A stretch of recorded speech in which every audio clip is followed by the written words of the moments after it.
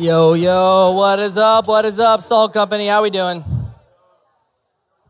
So I did my first wedding in December, and my friend did a wedding like 2 years previously to that. And, the bride walks down, and then he just starts the wedding, and then he doesn't tell anybody to sit down. And so they stood the entire wedding. And so when I did my friend's wedding in December, that was like the one thing I just wanted to make sure I didn't do. Make sure that I didn't have everybody stand the whole time. So, I didn't do that. They sat down. So thanks, Dylan and Seth, for seating us down. My name is Timmy, and I'm the SALT director here. If it's your first time to SALT, welcome. We are super glad that you're here. I want you guys to think about a time where you put your confidence in something that maybe you shouldn't have. So maybe recently you were feeling really good about your basketball knowledge of the NCAA, and you thought that your bracket would be enough to beat all your friends, and you put some money down, and you, like me, lost it very quickly. Did that happen to anybody? Just me and Sean and Sam and Connor. The rest of you, y'all are smarter than us. Well, when I was younger, I had these two friends named Rudy and Josh, and when we were in high school, they were first off, they were like the craziest friends that I ever hung around with, and we would always do just stupid things together. But I grew up in Louisiana, and one day we were kayaking on the river. Not too stupid, but the story goes, all right? And we needed to load the two-person kayak up afterwards, and so we get Rudy's truck. But here's the problem: we didn't have any straps, and so I'm no like physics expert, but I think I weigh 150 pounds at the time. That's how much I weighed as a junior in high school, soaking wet, $150, and this kayak's only 75 pounds, and so if I hang on to it, like, we should be good. So they're like, Tim, get in the back of the truck, and me being the 17-year-old idiot I was like, yeah, okay, I'll do that. Now, I wasn't an idiot for trying this. Like I said, like this, a normal 3 people could do this task, and it would be totally fine. The problem was who was driving the truck. I mean, as soon as I said, all right, we're good, it was just pedal to the metal, and I clutch the kayak as hard as I can, and it just starts to go. And it's going, and I don't let go, and I'm hanging on to everything, and just bam! I hit the asphalt, and all of a sudden, I'm going 20 miles an hour on the asphalt. I'm just bleeding profusely. I got a yeah back there. Bleeding everywhere. It was brutal, and my friends are just like, oh, dude, you okay? What happened? I'm like, you guys are idiots. That's what happened. So 2 things that went wrong. One, that I had my confidence in my weight and my strength, being able to hold this thing down. And then also I had confidence in those knuckleheads who were driving the truck. But I want to get a little more serious. I want you to think about, okay, this is a hard term, but let's get deep. Let me ask you this. None of us are promised tomorrow, let alone even the rest of today. The reality is this life is not all there is. And we are not going to live forever. And so, if you died and you stood before God today, Hebrews 9:27 says that just as it is appointed for man to die once, like we all have our day where we are going to die. And then after this comes judgment. There's going to be a day where we stand before God, the creator of the universe, and we stand before him, and we are going to be judged. And if that happened to you today, and he asked you, why should I let you into heaven? What would you say? Think about that for real for a second. What would be the thing that you would say to God that maybe your confidence is in right now? For some of you, when you hear that, it kind of terrifies you. Thinking of that day really freaks you out. Maybe some of you here, you feel pretty good about that day.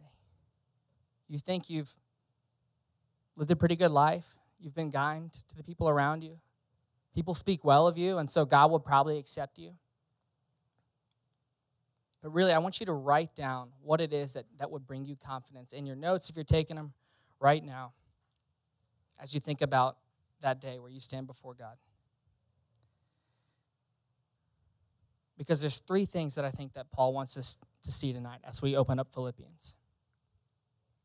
And the first is that you are not enough. The second is that Christ alone is enough. And the third is that the loss is worth it. The loss is worth it. So if you have your Bibles, you can go ahead and open up to Philippians. We'll be in chapter 3. If you don't have a Bible, there should be a blue one on the floor underneath your chair, your neighbors. You can go ahead and grab one of those. And I want to say it's page 571 in one of those Bibles. And real quick, too, if you don't own a Bible, that is our gift to you. You can have it. We'd love for you to read it and mark it up. So it is all yours. But again, we are in Philippians chapter 3. And we will start in verse 1. And before we do that, I would just love to pray. God, I thank you so much just for the opportunity for us to gather together to worship Jesus and make much of him.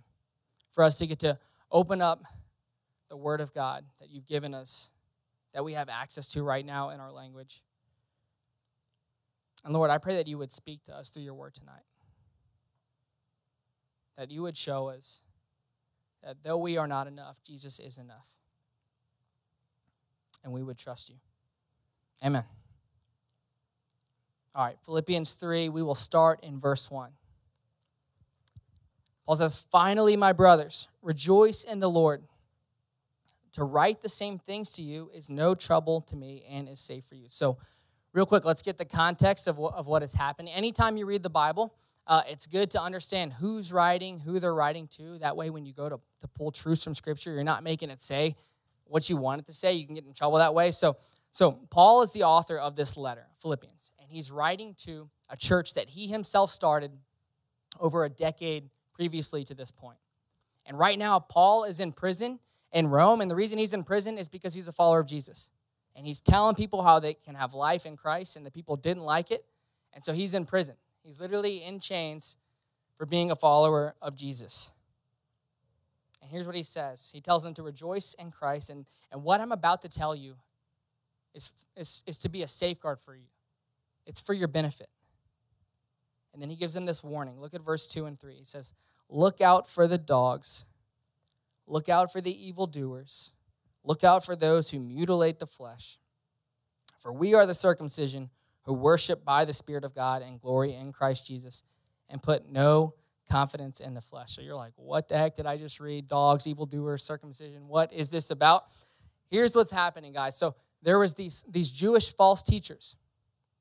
And they were teaching that in order for you to be acceptable to God, for you to be right with God, for him to let you into heaven, for you to be in right standing with God, that it wasn't just Jesus. You had to be circumcised plus Jesus plus works. That's what you needed to do. And you can read about them in Acts 15, verses 1 and 2. It says, "But some men came down from Judea and were teaching the brothers, unless you are circumcised, according to the custom of Moses, you cannot be saved. And after Paul and Barnabas, they had no small dissension and debate with them." So they hated that message because it's totally wrong. See, these guys are teaching that it's Jesus plus something plus works equals salvation. Jesus plus circumcision will make you right with God. And the real equation, guys, is Jesus plus nothing. And now Paul is taking this pretty seriously. Notice he calls them evildoers, dogs, those who mutilate the flesh. It sounds harsh. Now, I want you to think about a time when someone has given you information that was false. Was that helpful or was it harmful? I'm guessing for most of you it was harmful. I've been married for almost 5 years now to a beautiful girl named Lindsay. She's actually not here tonight. This is the first time I've ever preached without my wife, which is kind of weird. It's a little sad, but she's on her way to Arizona on a bachelorette trip. Whoa, there we go. Has it been really quiet the whole time? And nobody said anything? You guys are the worst. Okay, this is way better. I noticed it when Dylan was talking. I was like, every time, did y'all notice that? When Dylan talked, I almost grabbed a different one. Well, my bad. Okay, Lindsay, we've been married for 5 years. She's awesome. If you've met her, you know that she's for sure like way out of my league, and I don't deserve her at all. But because she left this, I'm going to throw a little shade, and make sure you edit this out of the Spotify so that she doesn't hear this. I want to share a time where Lindsay told me some information that was false and how it was very harmful to me in my day that day. So first off, I think there's two types of people. I was explaining this to Dylan yesterday. I think there's people who rarely lose things, and then there's people who lose things very often, okay? Believe it or not, like you look at me, you probably would think, yeah, I lose things all the time. I actually don't lose things that much. But when I do lose things, I kind of lose my mind. And here's my theory, that the people who lose things often, it's no big deal when they lose their wallet or their phone, because that's like the lifestyle they live in. And it's, am I right? Is that raise your hand if that's you? And okay, and if you're more like me on this end of the spectrum to where you rarely lose things, what happens when you lose something? You freak out. It's the worst, okay? Yes. So we get married. I think at this point we've been married like a year. And I would always keep my fingernail clippers on the third shelf in my closet all the way on the left side, okay? Stay with me. Third shelf, closet, left side. It's not that hard. That's where they belong, right? Well, one day I go to go cut my fingernails. And I go, third shelf, left side, and they're not there. And so instantly I very sweetly go, "What? Did you use my fingernail clippers?"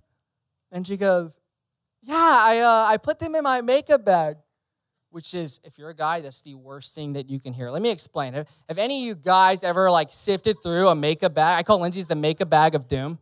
Okay, yeah. You probably shouldn't. None of you are married. If you, one day, Lord willing, you get married, and you have to sift through your wife's makeup bag, just remember this, okay? It's like the worst thing possible. I don't know how many items can fit in, like at least 1,000 in Lindsay's makeup bag, okay? And so I'm on my hands and knees praying to God and sifting through my wife's makeup bag, looking for these fingernail clippers. And "Are you sure they're in here?" And she's like, yeah, they're definitely in there. That's where I put them. And so I have to dump everything out. And so I'm like, "Are you fingernail? No, you're not. I don't know what you are. Are you?" And I'm going through everything. And then finally, she walks in and she goes, "Oh, here they are." And there they were on the second shelf, on the right side. Okay? And that cost me like a lot of frustration and like 10 minutes of agony, okay? Because I'm on the end of the spectrum where I rarely lose things. But these false teachers, guys,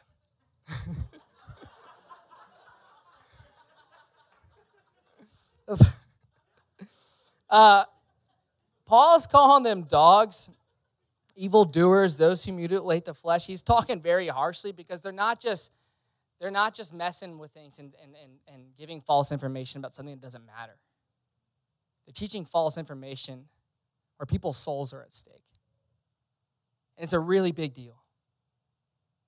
Really big deal. And that's why Paul takes this so seriously. Now, if I had to guess, none of you have been told that in order for you to be saved and be acceptable to God, that you must guys become circumcised. I'm sure no girls y'all have never been told that, but guys become circumcised and then become Jewish and then add some Jesus to your life, and then God will accept you.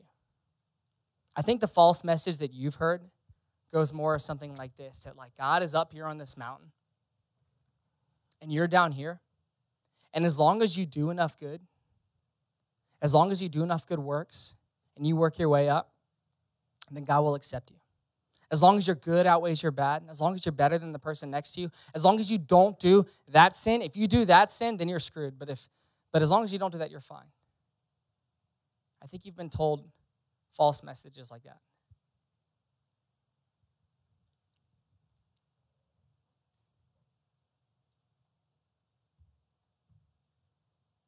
But here's what Paul wants us to see.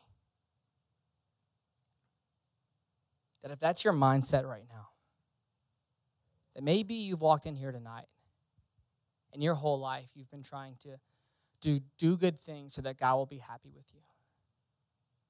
And it's heavy and it's weighty because you never know if you've done enough. And it's all on your shoulders. And it's crippling you and it's toxic. He wants you to see that you are not enough. Here's what he says in Romans 3:20. He says, "For by the works of the law, no one will be justified in God's sight." That if your hope and your confidence is to trying to be good enough, to trying to obey the Bible and God's law enough, and then God will accept you one day when you stand before him, if that's what your hope is, here's what Paul says. He says, by the works of the law, no one will be justified in God's sight. There is not a thing that you can do where you can earn God's love. There's not an amount that you can do where you can earn God's love. And this is not my words. I don't have the authority to just say this. This is God's words. This is in your Bible that you're holding right now. And that's hard for us to understand because we live in a culture where you have to earn, where it's all about how much you can perform. And it's about how good you look. And that if you do enough good, if you're better than the person next to you, then God will be happy with you. Or maybe you've heard a message like, you can do whatever you want and God just loves you and he'll accept you. That's not true. My mom, she grew up terrified because her mom told her that in order for her to be right with God, her good had to outweigh her bad. And she asked her mom, well, how do I know? How do I know if I've done enough? She said, you won't, so try not to think about it. And my mom was terrified. That's not good news. And what Paul says is that, hey, I've tried these things. I've tried to live a life like these false teachers are saying. And here's what it led to. And he's done it better than all of us, by the way. We're going to see it in a second. Look at verse 4, 5, and 6.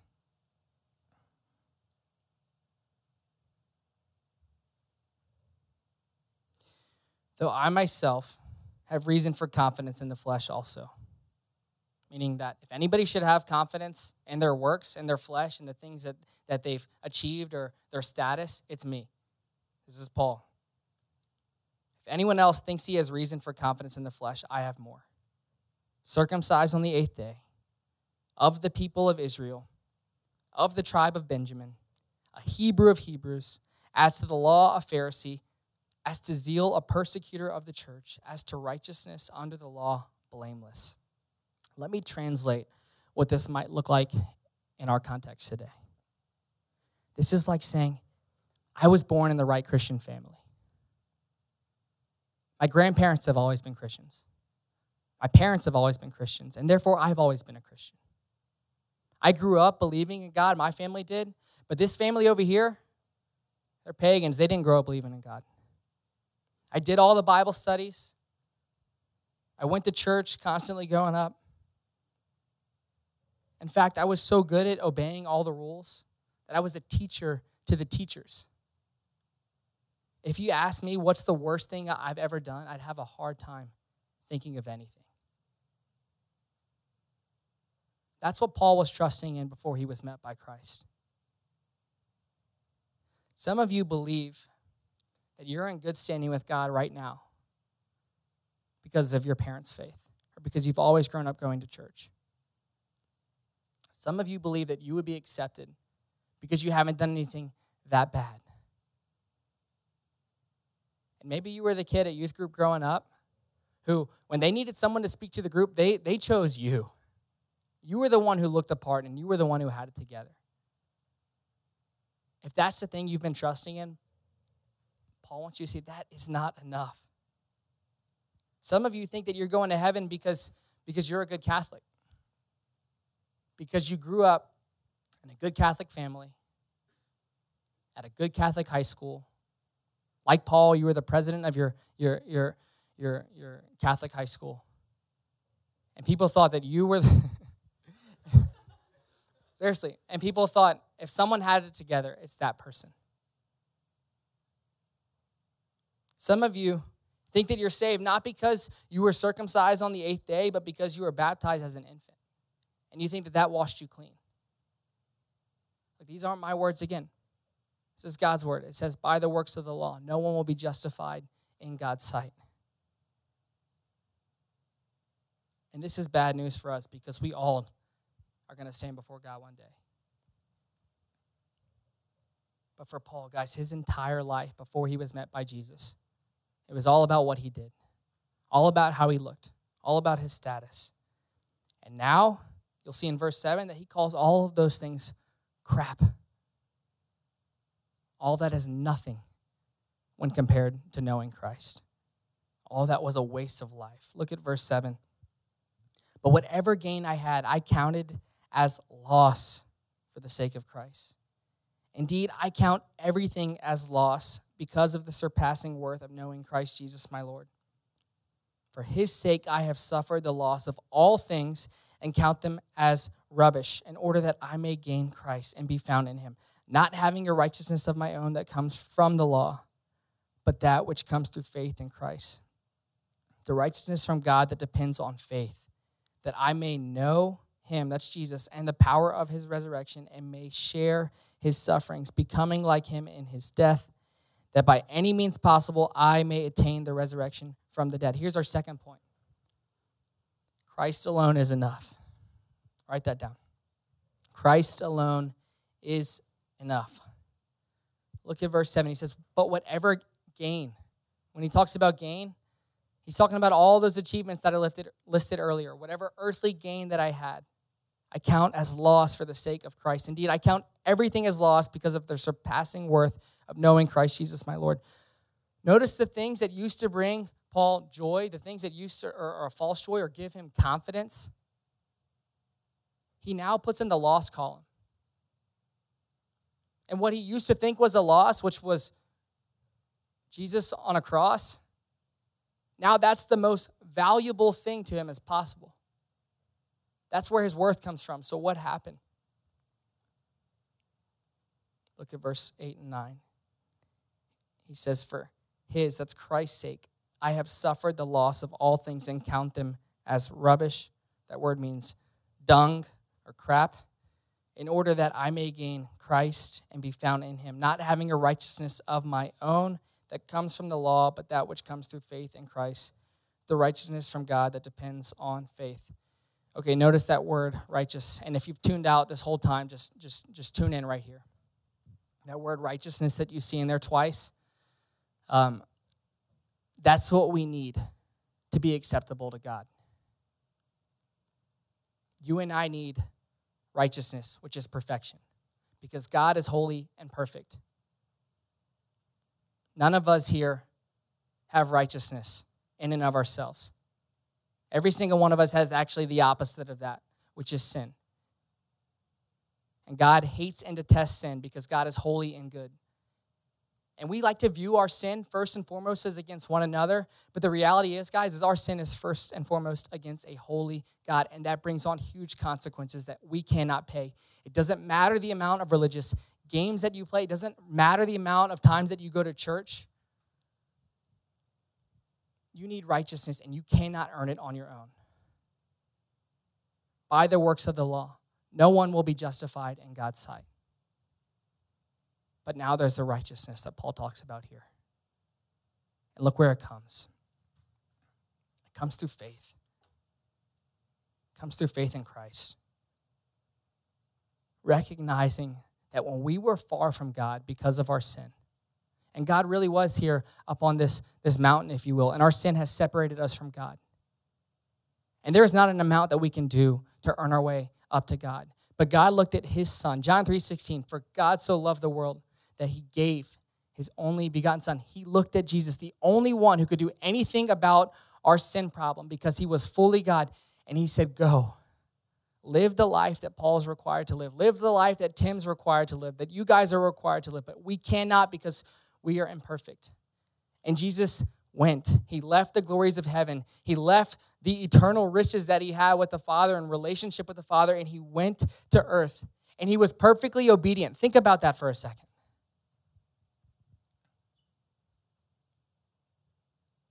Like one of the commandments in the Bible is love the Lord your God with all your heart, soul, mind, and strength. You've heard that before? There's not one of us in this room who's been able to do that for a single second of our lives. And yet there wasn't a second of Jesus' entire life to where he didn't do that perfectly.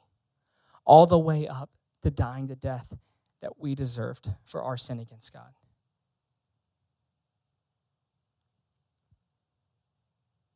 And he willingly went because he loves you.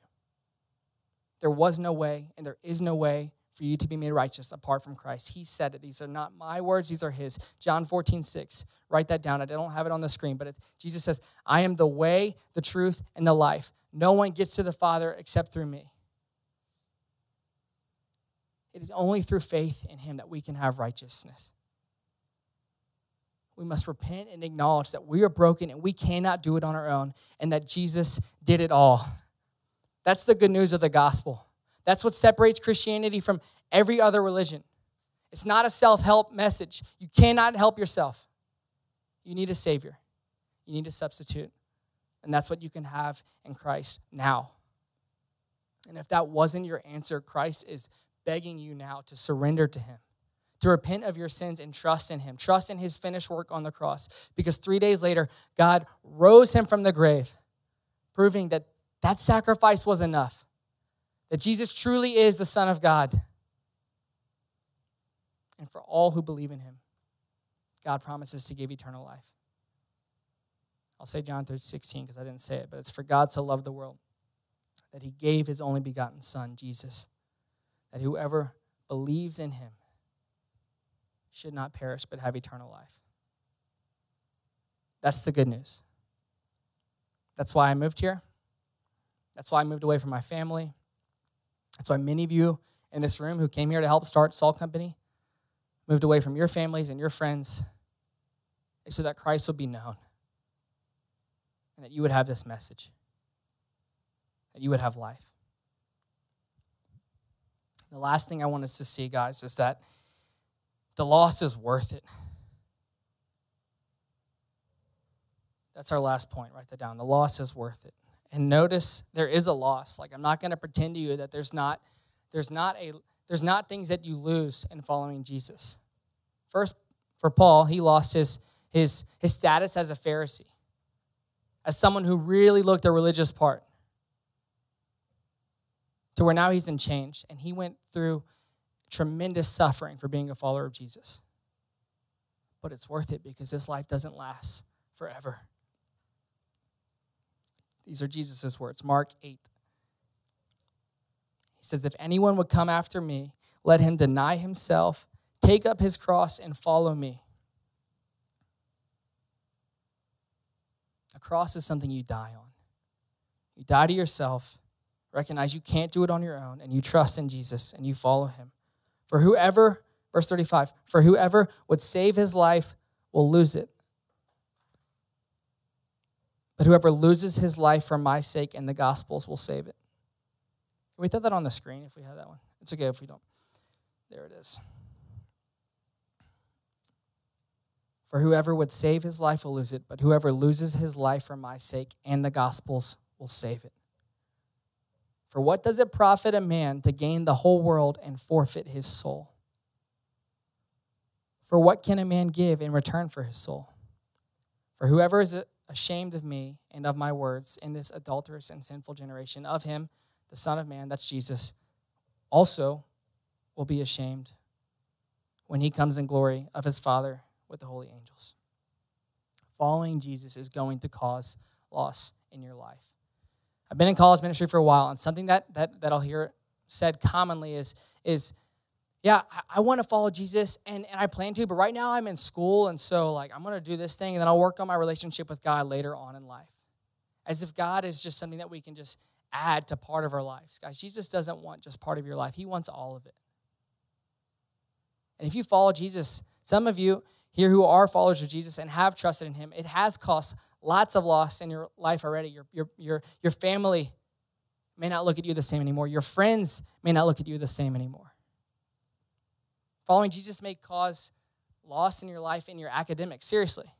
Now, it doesn't mean if you made a D on your test, it's because you went to Salt Company. You made a D on your test because you spent 3 hours on social media, most likely. But every time I face a difficult situation and a choice, I end up losing out on something. If you want to be healthy and live a healthy lifestyle, then you lose out on the opportunity to eat junk food. But your health is worth it. When I chose Lindsay to be my wife, I forsook and lost out on all other women. But Lindsay is worth it. And when I chose Christ, I lost out on all the things that this world has to offer. Putting my hope in money, putting my hope in how I look, my life being my life. It's Christ. It was purchased by his blood. And he's king. And man, is it worth it. Guys, Christ desires all of you. He doesn't just want a part of you. And you cannot love God and love the world at the same time.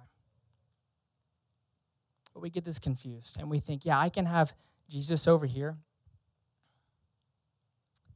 and then I can have these other things that I want over here, these other worldly pleasures that I want, and I can hang on to both. And Seth's brother, Stephen, that illustration he shared 3 weeks ago, if you're at Mercy Hill, just hits this, and I'm going to share it again. And so he said something like this, like, imagine it's my wedding day, and I go through the ceremony, and Lindsay and I say our vows, and we party and stuff, and then we walk down the aisle, and then people are throwing rice, and then get to the limo, and I go and I grab Lindsay's face, and I say, I love you so much. And then I open up the limo, and there's all my ex-girlfriends in the limo. Pretty bad situation, right? Lindsay would have been like, what is this? What do you mean you love me? And I'm like, well, I do love you. I just want them to come with us. That's okay, right? Lindsay, I love you more than all of them, but I still want them to come with us, right? That's okay. I love you the most. You have the majority of my love, but I still want them. And she's like, no, if you love me, it's not enough if you love me the most. It's only enough if you love me only. You have to love me only. Real love requires exclusivity. And here's what Paul wants us to see, guys. That this world is passing away. You're not going to live on this earth forever. The things of this earth do not last. They will not last. Jesus is the only thing worth living for. Even if it costs you your life, even if it costs you scars on your body, even if it means laying down your religiosity, even if it means walking away from a sinful lifestyle, even if it means laying down my desire to look good in the eyes of man. He counts all of that as loss that he might know Christ. He's looking at us, you and me, right now, and he wants us to see that Christ alone is enough, the only thing that will satisfy us. I want to end with this quick story. There's a guy named Jim Elliot who was a missionary, and he went to Ecuador with 4 of his buddies. And they went to a tribe of people that anybody who had ever been there, they killed them. It was this native tribe in Ecuador. And he went there because he wanted them to have this good message. He wanted them to know that they could have life in Christ. And so they devised this plan, guys, where they would drive this airplane and drop them some gifts first, just to try to win some favor with them, so that they would be able to have some kind of good relationship. So when they land there, they could learn their language and then share the story of the Bible with them, so that they could have a relationship with God, because Jesus is the only way. And Jim Elliot and these 4 guys end up going to this people group. And on their second day with him, all these men of the tribe just killed him. They threw a bunch of spears at them, and all these 5 guys died. And they were armed. Every single one of them was armed.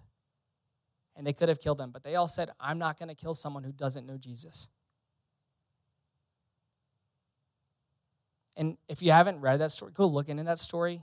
Jim Elliot's wife, who is also a Christian, Elizabeth Elliot, she ends up going to that tribe afterwards, and she forgives them, and she shares the gospel with them. And many of that tribe to this day are believers. And they now trust in Jesus, and they have life. And they aren't acting the same way that they used to because of Christ. But this was found in Jim Elliot's diary. He wrote this down, and I'm going to end with this quote. He said, "He is no fool who gives up what he cannot keep to gain what he cannot lose." He is no fool who gives up what he cannot keep to gain what he cannot lose. Would y'all pray with me?